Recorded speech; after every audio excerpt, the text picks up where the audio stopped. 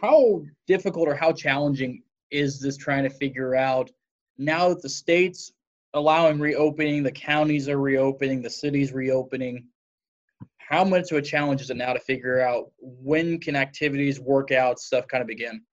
Sure. It's one of those things we have to take into account a lot of factors. And we are, taking in information from all those organizations that you've talked about. The National Federation actually put out some additional guidelines yesterday as far as returning to activities and things. And so it's kind of one of those that, we want to get our kids back in activities, definitely, for a whole variety of reasons.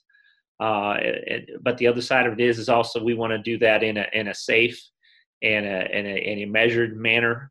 And so, there's been discussion amongst our conferences, so that schools are consistent, at least along conference lines. The Suburban Conference has put out some guidelines. The MEC superintendents and everything have met, and there have been discussions about what those dates look like and everything. And so we do have some dates, that we're looking at early as possible. And when I say early as possible, that means that we definitely won't do anything before, but that date could move back depending on what happens with us and everything. And so even with those earliest possible dates, right now we're talking about an earliest possible date of June 15th for outside conditioning, non-sport specific. That's what the conference has kind of agreed to, MEC. The Suburban has talked about allowing things to begin on June 15th as well. And then the MEC, we've talked about not allowing any indoor or weight training or any sport-specific activities until July 6th. And so that's probably what we're going to go by. But again, those are earliest possibles. We'll have to see what the situation is, and we'll continue to monitor that with what the city does and with what the health department recommendations are. But those are the earliest possible dates. Before we go back to that, we want to have a good plan in place. We want to have good protocols in place about, how are we going to monitor students before they work out? What are we going to do to make sure we're maintaining social distancing? What are we going to do to make sure that we are,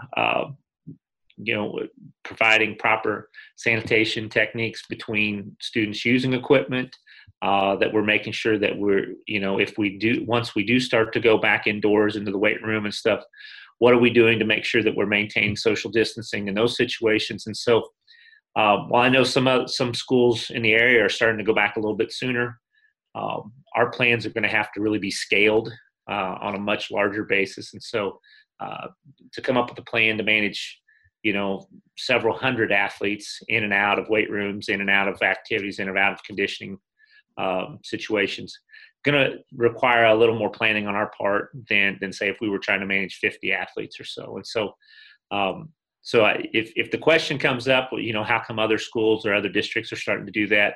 I think it's great, good for them and everything. But we want to make sure that when we do it, we have a good plan in place so that we don't start up and then have to go, hey, we need to stop everything. So then we can come up with a better plan. We want to have that good plan in place before we start in, so that once we do it, hopefully we can get into it and do it uninterrupted. Along those lines, I mean, you talk about the Suburban and the MEC. MEC side of things, you guys are the biggest ones. I guess Class 4 technically with Savannah, but the district-wide, you guys are the biggest one, the MEC. Suburban, one of the smaller ones probably in the Suburban. How do you kind of, manage that where Maryville has less kids or a Chillicothe? You guys have Benton and Lafayette sitting there.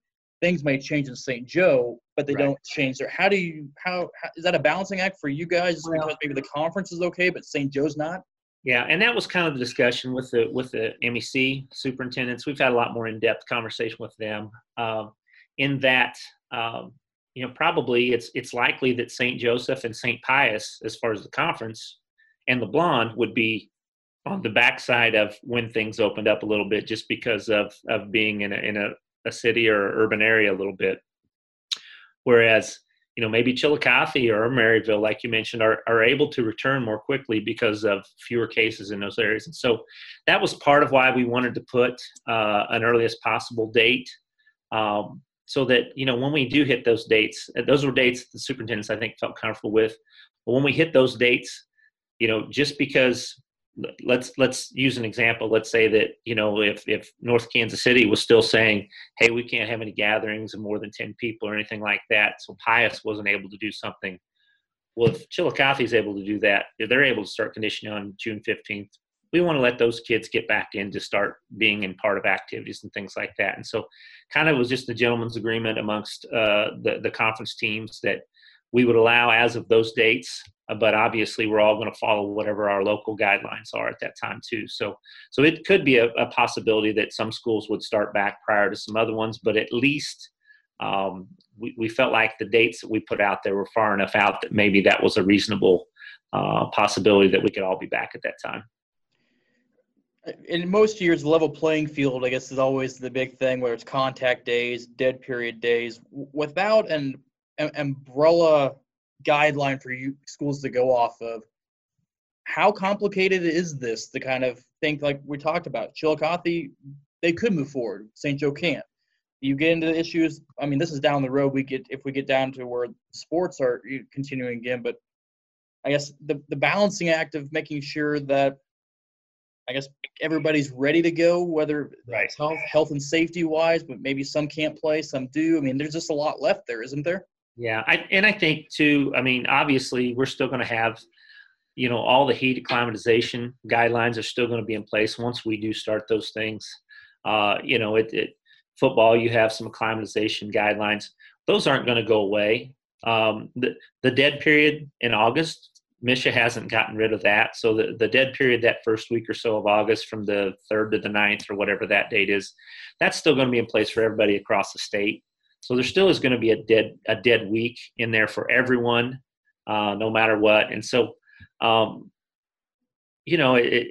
don't know that I'm sure some people would disagree about whether or not there's a huge competitive advantage gained.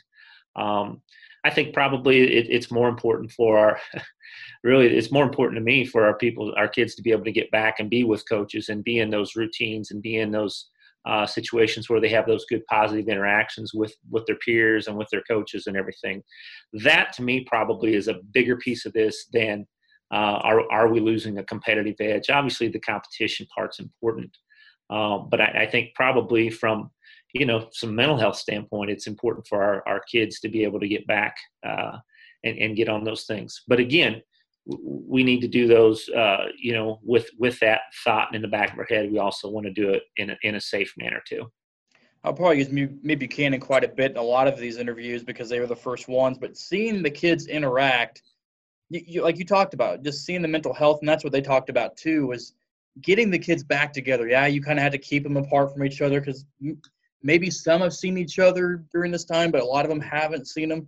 How important is that from that mental health, emotional health? Because some of these kids may have been inside with technology, maybe. Some may not have as much technology, but they may not be seeing anybody for the last 6-7 weeks very often. Getting the opportunity to get them back, like you said, how important is that to get them just out with people again? Yeah, I think it probably has a huge impact on, the overall health of our kids, not just conditioning, like I said, but from a mental health standpoint. And so I do think it's a big piece. I think it's probably been a challenge for a lot of our students and a lot of our families during this time. No matter how much you like somebody, if you're stuck with them in the house every day, all day, you might want to see someone different after a while. I might like chocolate ice cream, but after 25 straight days of it, I might want vanilla. So I do think it's an important piece of getting back.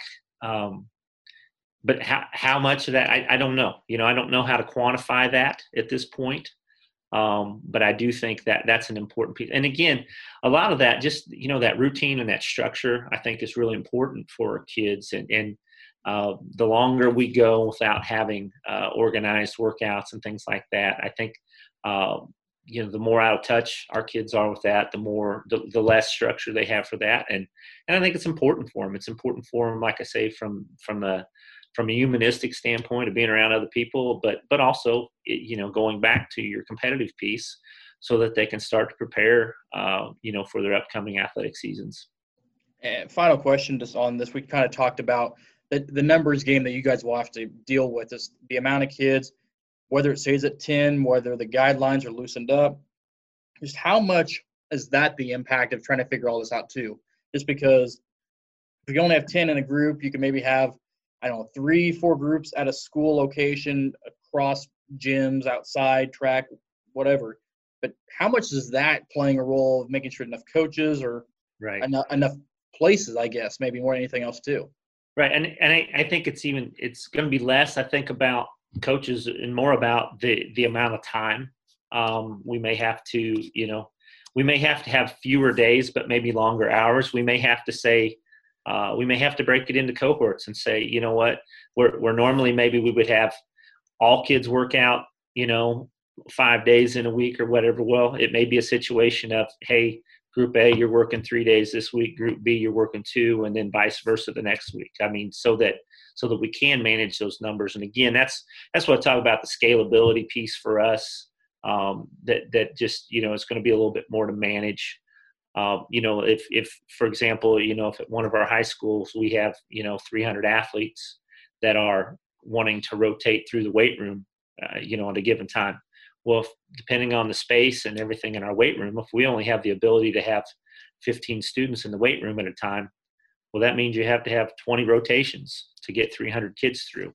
20 rotations, even at 30 minutes of rotation, that's 10 hours a day. And so that may not be sustainable and viable for us from a staffing standpoint. So we may have to do some things like that. Maybe 5 hours a day is sustainable and viable for us. But maybe because we're going to have fewer students at a time, we don't need as many coaches supervising at the same time. So we're just, again, those are the things that we're going to have to kind of figure out so that, like I say, we can get all of our students through and get them in and get them. But it's that scalability piece.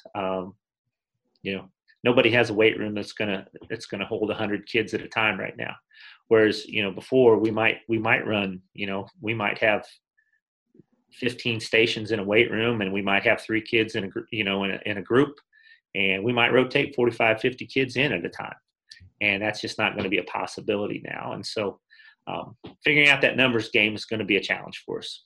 And final question, I guess this may change day to day, hour to hour still, but I guess what's the timetable of looking at kind of maybe getting the plan in place or kind of getting at least something set up before, like we talked about those dates already? Sure. Well, June 15th was our earliest possible date. And so really it's our goal to have something probably when we put this out, we want to put it out collectively as a whole. We want to have a full plan so that it doesn't come out piecemeal, so that, somebody doesn't get part of their information from this coach and somebody doesn't get part from this coach and everything. We'd like to have a concerted district message that comes out with those guidelines. And then obviously at each site, at our 3 high schools, there are going to be some specifics that they'll have to manage, some logistics, like where are we allowing students to park? Where are we going to do during this time? Where are we meeting up? Those are all the on-site logistics that we'll have to work those out too. But I would anticipate the umbrella plan that's going to be the generic and basic guidelines for everyone. I would anticipate we'll have that sometime next week. Again, it's one of those that we want to vet it through different groups and organizations. Once we have a plan, we need to run it through our maintenance department.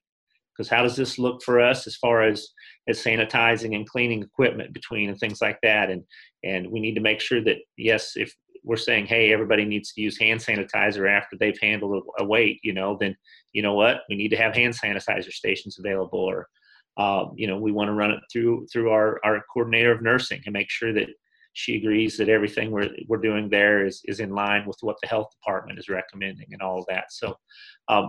So that's where we're at. We're working on that plan right now. Anticipate us having it sometime in the next week or so. But again, we want to take time and do it correctly so that we have a complete plan when we start. Awesome. Thank you, sir. All right. No problem, man.